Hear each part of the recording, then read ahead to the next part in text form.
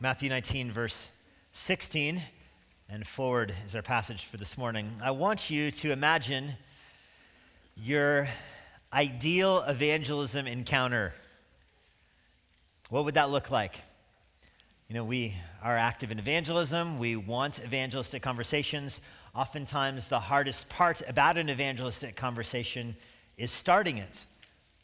We are very good in answering objections to Christianity. We're very good in responding to people who ask us questions about the Bible or ask us questions about the gospel, but it's much harder to initiate those conversations on our own.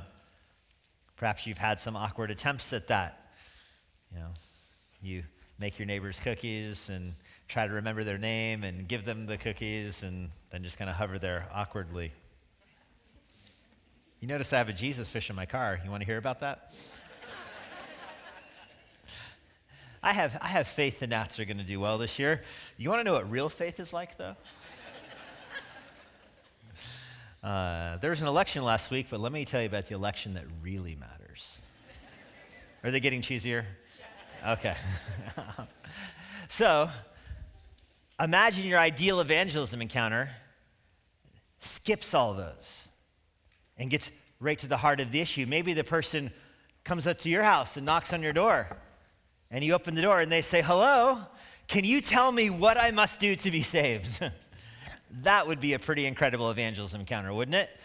That doesn't happen every day. But it did happen one time, and that's what's described in Matthew 19. That's a passage we're going to look at this morning. This is the ideal evangelism encounter. It is a person who runs up to Jesus and asks him, "What must I do to be saved?"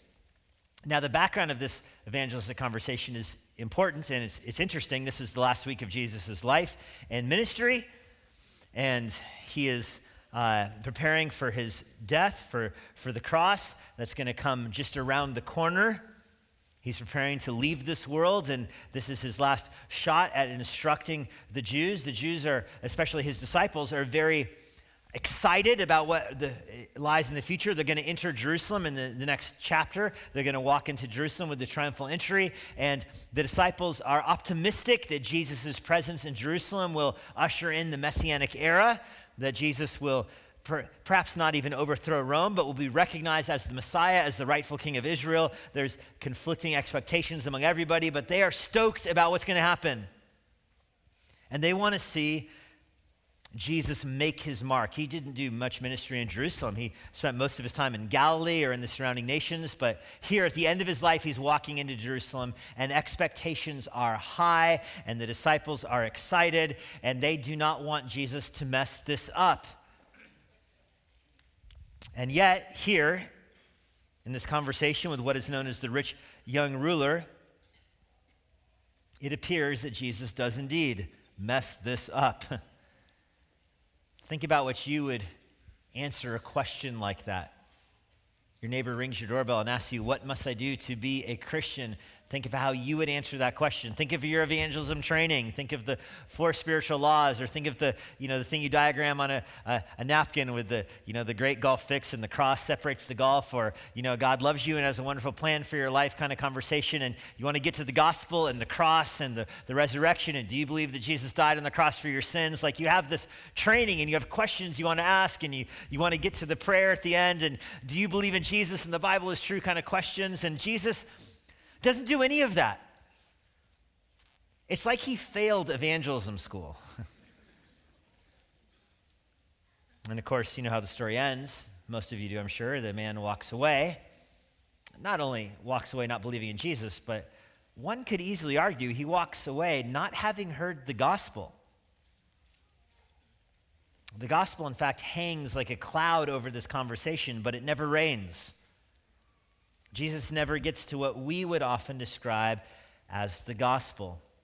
Now, before we get too far into this, I mentioned that he's known as the rich young ruler. Matthew calls him young, by the way, which he's a synagogue ruler. That's what Luke fills in. He's the man who leads a synagogue, Luke tells us. Matthew says he's young, and later on, Jesus is going to call him rich. So that's where the rich young ruler gets from. Jesus calls him rich. You take the other accounts of him, he's the rich young ruler. This is everything that's important to people, and even make it more specific, important to Americans. Think of the things that our culture elevates. Our culture elevates power. Our culture elevates riches. And our culture elevates youth, not actual youth, not like little kids' youth. We don't esteem that, but we definitely esteem like the 40-year-old who dresses like the 20-year-old. Like, that's cool. And that's what this guy has going on. He's youth, he's the target demographic, he's powerful, and he's rich. When I say powerful, he's a synagogue leader. This is the kind of person Jesus needs to have follow him. Sometimes we think, man, if only this or that politician would get saved, then this whole country would be different. You ever thought that? You know that most people outside of the Washington, D.C. area don't think like that? It's a humbling attitude when you recognize it. Most people in the rest of the country, well, in California, they would say, if this movie star gets saved, then there's hope for the gospel. Then everybody would believe. If that person got saved, everybody would believe. And in the kind of the rest of the country, it's athletes is my impression. Like, if that athlete got saved, then the whole world would get saved. Then they would know the truth of the gospel. But here in the D.C. area, it's if that politician gets saved, how powerful could that conversion be?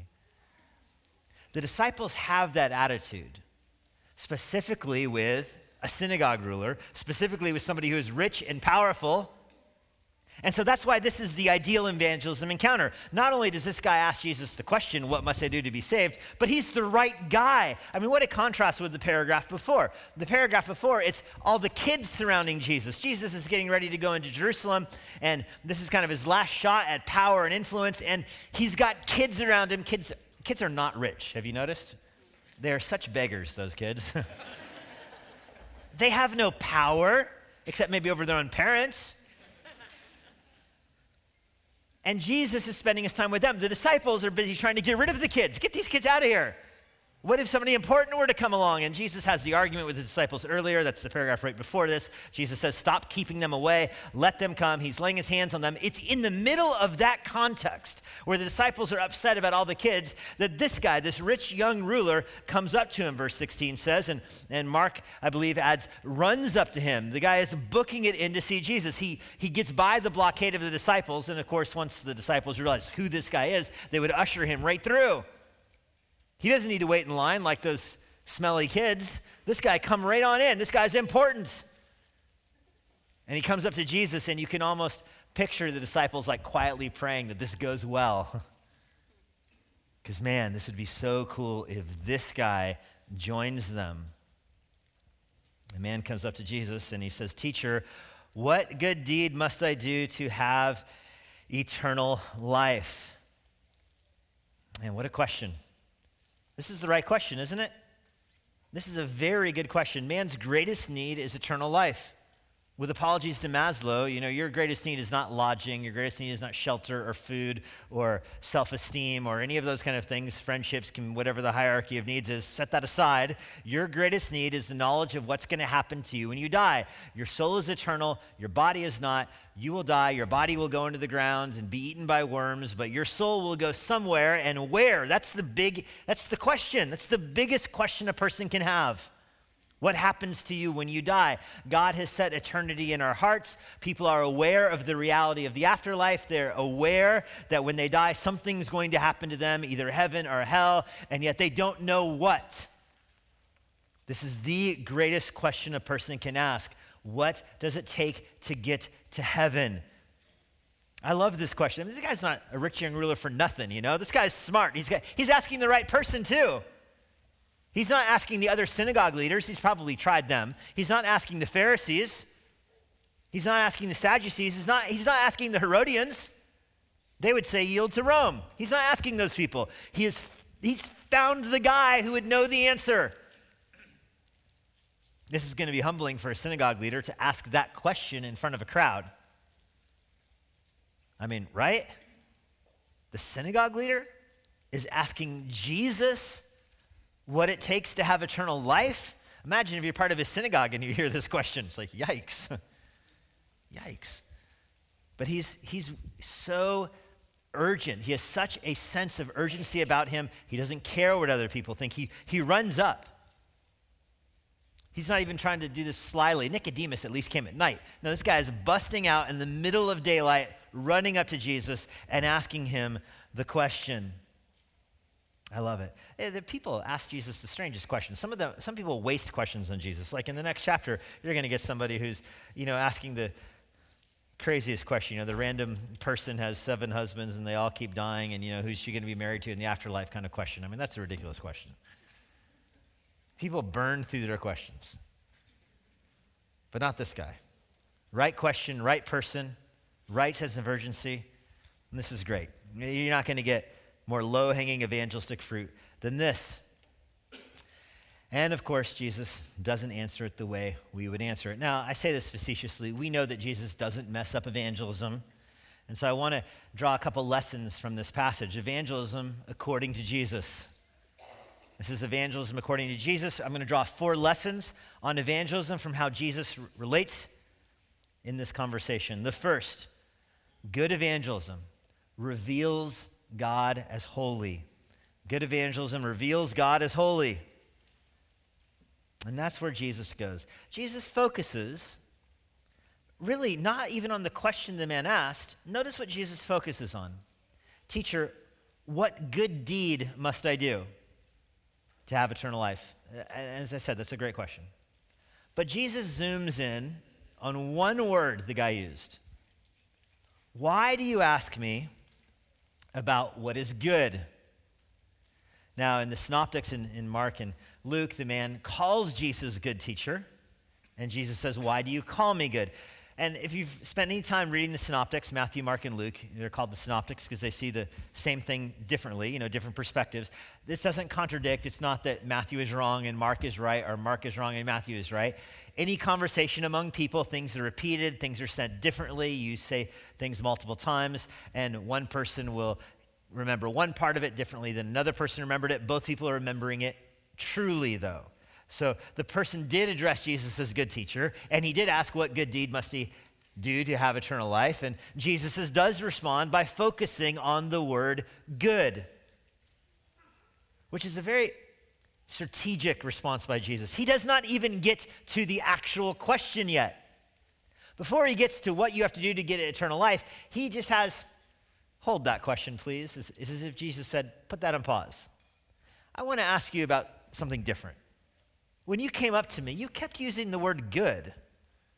Do you know what that word means? Like, why are you calling me good? Why are you asking what good deed you can do? Big picture. Why do you think you can do a good deed? That's what he's getting at. You think I'm a good person? You think you can do a good thing? Really? Why can you do a good? How do you even know what good is? That's where Jesus is going. Now, he's going there because he's trying to expose that God alone is holy. This is the basic starting point of evangelism. For evangelism to be effective, you have to communicate that God is holy. God is transcendent. God is not like us. He is not part of our creation. He is the creator. God does not borrow life. He does not borrow goodness. He possesses life, and he is good. That's so different than us. We borrow our life, not God. In the same way, we borrow goodness. We can't create goodness. God creates goodness. And God creates goodness by being good himself. God just is good. And so anything is good if it conforms to the character of God. And anything is sin if it has a lack of conformity to God's character. That is not how we as humans operate. We are not capable of good. Now, you'll quickly respond with, hold on a minute. The other week, I saw an old lady pushing her shopping cart across Backlick, and there were cars turning right there, and it was very dangerous, and so I stopped and I got out and I helped this old woman cross the road with her groceries. Isn't that good?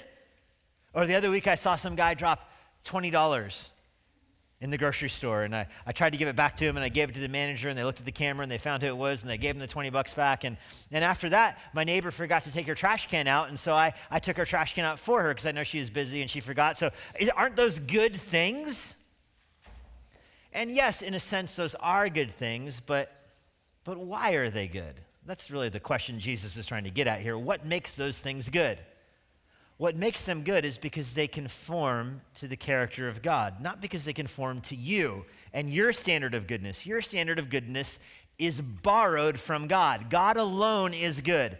Something is good if it corresponds to him. You can do things that correspond to God, but not because you are good like God is good. Only because you figured out it's better to live in a world where people help each other than it is to live in a world where people steal. But that doesn't make you good. Here's a different analogy that is helpful for me to understand this. You see a river. You can jump in the river and you get wet. You could even say that you are wet now that you're in the river, but you don't create wetness. You by your own work are not wet. You're not the author or the source of moisture. The river is what makes you wet. And more specifically, the river is wet because of its source, because of its fountain, where the water comes from. That's the source of goodness. The fountain is the source of goodness. You're just the swimmer. Goodness is the same way. You can do things that I guess are good, but not because you yourself are good, but because God alone is good. I mean, the Bible calls you to do good things. Ephesians 4, have good speech. 1 Peter 3, lead a life filled with good days. Matthew chapter 12, the good person brings forth good things out of the good that is stored up in his heart. So you have the capacity to do good things, and Jesus knows that, and the synagogue leader knows that, but you are not good in and of yourself because you are not a fountain of goodness, only God is. And so that's why Jesus wants to back up. The guy says, what good thing must I do? And Jesus says, pause. Let me back up here. What does it mean to be good?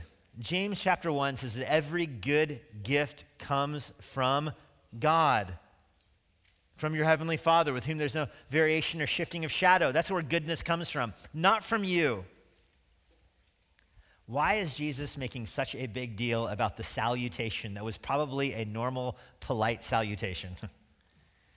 He's making a big deal about it because do you understand what this exposes? This guy thought he was capable of doing something good.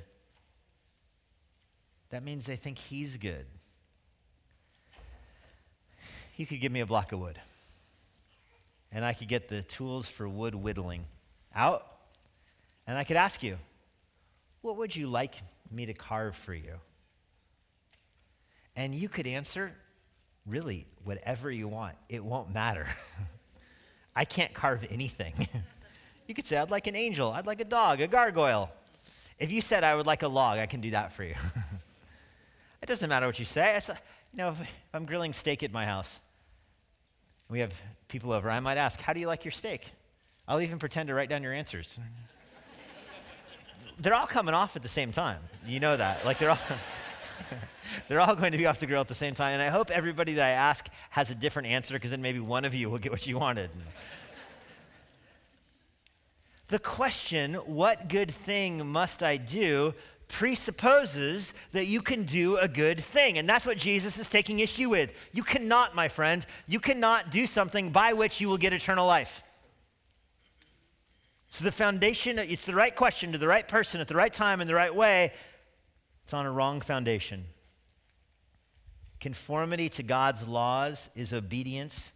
Conformity to God's nature is goodness. You don't want to conflate the two of them because it will lead you to think that by being obedient, you can be good. Evangelism begins by exposing that God alone is holy. And this is what Jesus tells the person. Why do you ask him about what is good? There is only one who is good. Implication, God. Evangelism has to start there. It has to start with the fact that God is holy and we are not, which leads to the second step of evangelism. According to Jesus, good evangelism reveals God as holy, and secondly, reveals man as sinful.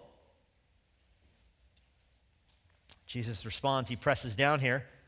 He's stabbed the guy with the sword of the law, and he's going to keep pushing here. If you would enter eternal life, keep the commandments. Who knows what a Jew would have heard when Jesus says that? The Jews love to debate about this. This is an ongoing theological debate inside of Judaism. American Christians will have an ongoing theological debate about free will or something. An ongoing theological debate inside of Judaism is what is meant by the commandments. Is it the 10 commandments? Is that what Jesus would have meant? Is it the 600 plus commands, imperatives, or prohibitions in the Torah? Is that what he meant? Is it from Leviticus, to love the Lord your God with all your heart, soul, mind, and strength, the greatest commandment? Is that what it's about? I mean, there was a debate. Are some of the commandments more important than others? I mean, there's this raging theological debate that Jesus appears to walk blindly into here. He gives a pretty bland answer. Keep the commandments. You want to know what you have to do to inherit eternal life? Do what God says. Keep the commandments. And so, obviously, Jesus is not naive in how he answers it, but he gives that impression, which is why the rich young synagogue ruler, who would be very up to speed on this debate, asks him, which ones? He thinks, aha, this is going to be a good conversation. What do you mean by, you say commandments. What do you mean, Jesus? 600 plus in the Torah, the 10 commandments? What are you talking about? And so Jesus comes in all over the place here. Jesus says, well, how about this? Don't murder. That's the 6th commandment. Or this, don't commit adultery. That's the 7th commandment. Don't steal. That's the 8th commandment. Don't bear false witness. That's the 9th commandment. Honor your father and your mother as yourself. That's the 5th commandment. Why is he going out of order? And if an Awana kid does that, if an Awana kid is rattling off the 10 commandments and ends with the 5th commandment, I mean, maybe they're trying to avoid getting in trouble with their parents, or maybe they just forgot. Why is Jesus going 6, 7, 8, 9, skipping 10, going back to 5? What happened to 1 through 4, by the way? Well, this is one of those passages you can just drown in studying and reading and taking in. Jesus is not arbitrarily choosing these. There's an order and rhyme and reason with all of this. He's not going to skip the 10th commandment, don't covet. He's going to circle back around to that one. Don't you worry. 1 through 4, we'll get to in a minute. He's going to cover those also. But for now, he's going in this order to highlight the fact that he is skipping the first table of the commandments. He's skipping 1 through 4 in his answer. If he would have just started with 5 and gone through 10, you'd think he's starting in the middle. But by intentionally starting with 6, going to the end, circling back to 5, he's underscoring 1, 2, 3, 4. Now, the first 4 commandments are not like the next 6, and there's a big difference. The first 4 commandments are about your relationship to God, basically. Only have one God, don't bow down to idols, don't take the Lord's name in vain, rest on the Sabbath. This is 1 through 4. And the rest in the Sabbath, by the way, so that you remember in 6 days, Yahweh created the heavens and the earth, not you. So the 4th commandment is all about you realizing you're not God. God is God, not you. The 3rd commandment, because of God's holiness, don't falsely say you're following him when you're not. The 2nd commandment, don't worship idols, because of the 1st commandment. Only God is real. Only Yahweh is the true God. Have no other gods before him. Jesus sets that aside for a second. He's going to focus on this man's relationship with other people. Do you know most people would say they're a good person? If you were to ask somebody what's going to happen to you when you die, most people would say, I'm going to heaven. Why? Because I am a good person. What makes you a good person? I always do what's right in my own eyes. And they won't say it exactly like that, but that's what the answer is getting to, right? I do what's right in my own eyes. I do what I think is best. I try to be kind to other people. The most rank atheist is going to grant that the second half of the 10 Commandments are a good moral guide. If somebody says, I don't believe in God, would still say, but you can't steal from me. I don't believe that there's God. I don't believe in the 10 Commandments, but you can't commit adultery with my wife. And people get very specific about the 10 Commandments when it involves them. That's why they're so powerful at exposing how sinful people are. They're a good guide for moral living, sure, but you don't live by them. You think you're a good person? That's great. Is lying wrong? Yes. Do you lie? Yes. Okay. I thought you just said you were a good person. Is stealing wrong? Yes. Have you stolen before? Yes. I thought you were a good person. Jesus has already preached the Sermon on the Mount. If you look at a person with lust in your heart, you've committed adultery with them. If you call your brother a fool, you're guilty of murder. He's already preached that. He's already established that those things are a violation of the Torah. So throw that on the list. Later on, we read this earlier in Matthew 20. Later on, Jesus is going to say, the two greatest commands, love the Lord your God with all your heart, soul, strength, and mind. That's the first half of the tablet, the first part of the Ten Commandments. And then Jesus says, and love your neighbor as yourself. That's in Matthew 20. We read it for our scripture reading earlier today. That's the second part of the Ten Commandments. Remember, Jesus is focusing on the second part here. You know that because look what he tacks on here at the end of verse 19. Also, you shall love your neighbor as yourself. He's driving home the point. He's talking about your relationship with other people. Do you do those things? You say they define what a good person is. Do you do them? And people would say, I try to. That's not the question. Do you? If you're saying you're a good person and you're saying this is the standard of goodness, do you keep your own standard, your own bare minimum standard? Make it whatever you want. Do you keep it? And the answer is no. You don't love your neighbor like you love yourself. You got to be kidding me. You lie all the time. You have stolen. You have looked at people with lust. You've hated your brother. And you say, yeah, but that's not most of my life. I mean, that's just not how justice works. Do you get that? A police officer pulls you over and you say, yeah, I was going 20 over, but I want you to know like 80% of the time I'm not speeding. He writes you your ticket, you go to court and you stand before the judge and you're, Your Honor, I want you to know, on my way to court this morning, I followed most of the traffic laws. Oh, case dismissed. Now, our lack of conformity to the basic standard of righteousness shows that we are sinful people. We know lying is wrong, we lie. We know stealing is wrong, we steal. Lust is wrong, and we lust. Hate is wrong, and we hate. We fail to love our neighbors ourselves. If that's the second greatest commandment, it follows the second greatest sin you can do is to fail to love your neighbors yourself, which we all fail at. And this is the point of the law, to break you and to crush you and to get you to realize your hypocrisy. I was on a flight once and had my own ideal evangelism encounter, I suppose. I was preaching at a church in California. I had some books on the tray table, and I was like actually trying to study and prepare for the sermon. And I'm sitting on the other side of the aisle was a well-known music artist. And I won't share his name now, and on my left side is his family.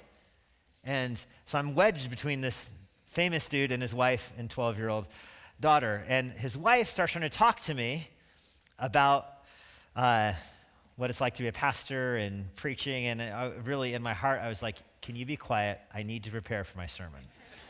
I didn't say that out loud, but it was all over my heart. And she asked me this question. She said, I was pastoring at Herd Emmanuel at the time, and she says, does your church have a bookstore?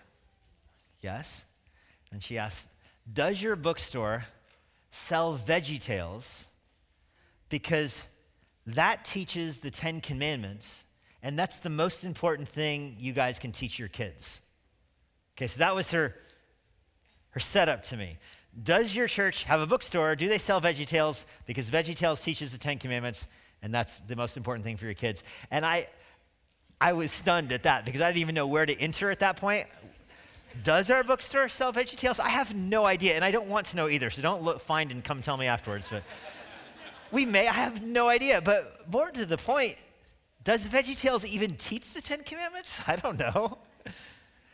So I'm thinking that, and then I had it sounded like an okay response, but in my heart, it was kind of a snarky response. I said, that's the most important thing you can teach your kids? Because she's sitting next to her 12-year-old. What are they?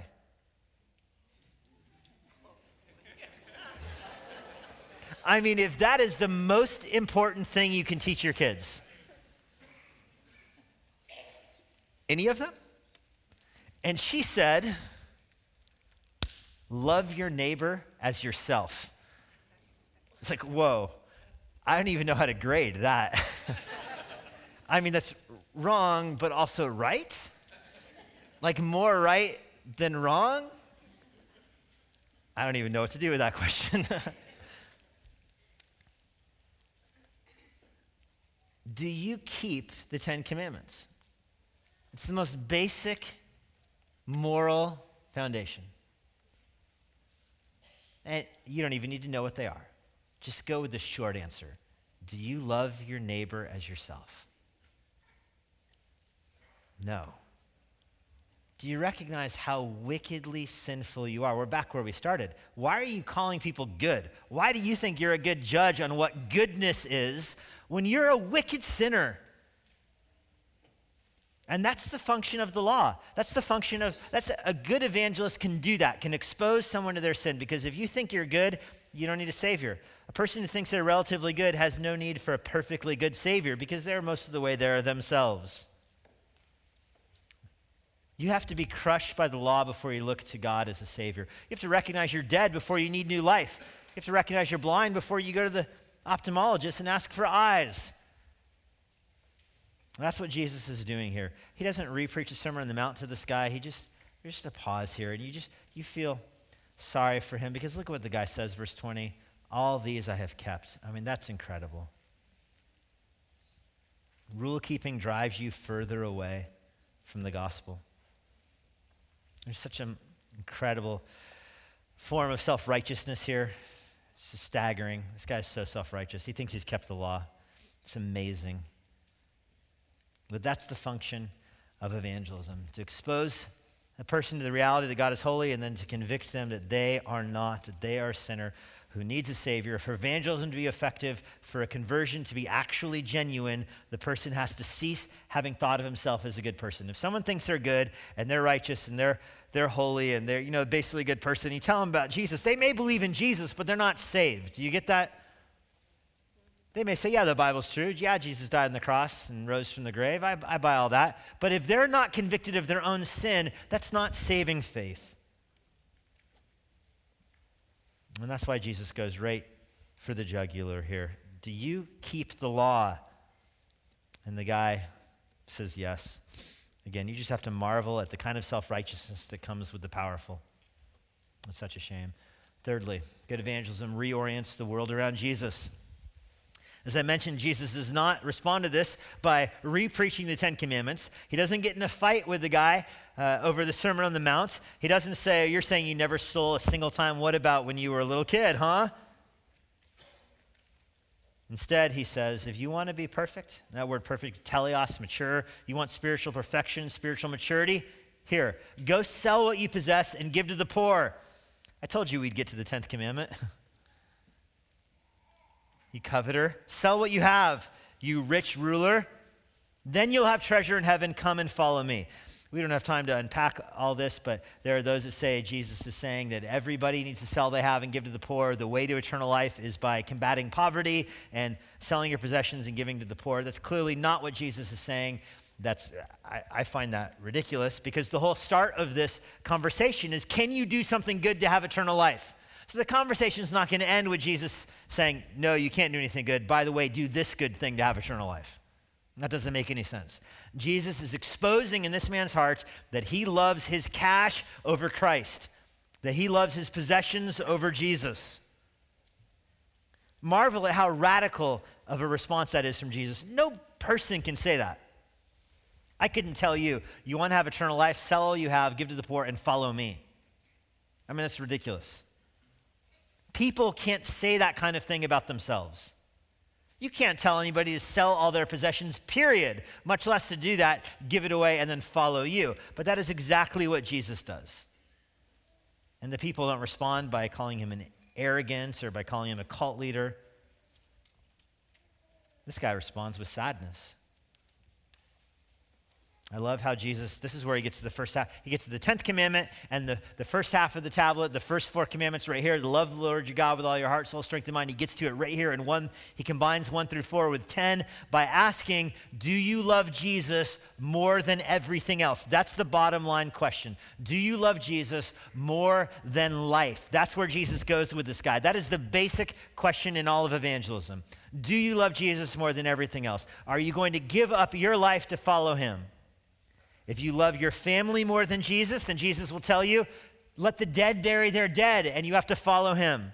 If you love your money more than Jesus, Jesus will say, sell everything. If you love your self-righteousness more than Jesus, Jesus will tell you a story about a good Samaritan. He matches everybody right where they're at and shows them their sin. And so it is with the rich young ruler. He loves his wealth over Christ, and Jesus says it's a narrow gate. You can't fit in it with all your stuff. Jesus grabs the man's world, and he doesn't just turn the man's world upside down. He reorients it all around himself. Notice that evangelism for Jesus was not leading a person to a prayer, was not downloading information. Evangelism for Jesus was reorienting the person's world around Christ. The person wants to walk away because he doesn't want Jesus at the center of his life, then you say bye-bye. And you can imagine the disciples just incredulous at this. Here was a synagogue leader running up to you, asking you about eternal life, and you responded in that way? Verse 22, the young man heard this. He went away sorrowful because he had great possessions. Man. Do you see why we're back to the opening conversation here? You're going to start calling Jesus good. You better think about the implications of that. If he's good, you're called to love him more than anything else in the world, including your own life, your own possessions, your own family, your own self. This guy went away sad. He was unwilling to do that. He had a lot of humility to come to Jesus in the daylight, in a crowd, but he loved his own life too much. Jesus turns to his disciples. This leads to our fourth, the final observation. Evangelism, according to Jesus, requires divine intervention. Truly I say to you, only with difficulty will a rich person enter the kingdom of heaven. I tell you, it's easier for a camel to go through the eye of a needle than for a rich person to enter the kingdom of heaven. It is appropriate at this point to look at a camel and to look at the eye of a needle and to say that's not going to work. I've heard people say, oh, there's a needle gate in Israel and the camels would have a lot of possessions and you just have to push really hard to wedge the camel through, you know? No. No. A camel is a giant animal. A needle is a tiny, tiny thing. And Jesus says, no pushing is going to help that. It's impossible. The disciples, the Jews, live in a world where your status in life is really revealed by your finances, your power, your wealth. The rich would go to heaven in their worlds. The poor would probably not. And now Jesus shoos away a rich person, the disciples, and then says the rich people can't get saved. That's what he says. They can't get saved. Verse 25, the disciples heard this. They were greatly astonished. Again, we don't have time to go through all this, but when they say they're greatly astonished, this is so opposite their worldview, which says your money and your power shows God's favor on you. And Jesus runs away the synagogue ruler. And then, so their question is, nobody then can be saved. How can anybody be saved? We've wasted 3 years, Jesus. 3 years. At the end of 3 years, you're telling us a synagogue ruler can't be saved. What are we doing here? You're about to go into Jerusalem surrounded by little kids holding your hand, and you're running away the powerful, you're running away the rich, and you're saying that rich people can't even, what are we even doing here? You can almost feel their exasperation. It's going to break through in Peter's speech at the end of this chapter. But Jesus looks at them, just says this, with man, it is impossible. You're right. The question, who can be saved? And Jesus says, nobody. That's the point. Nobody can be saved. With man, it is impossible.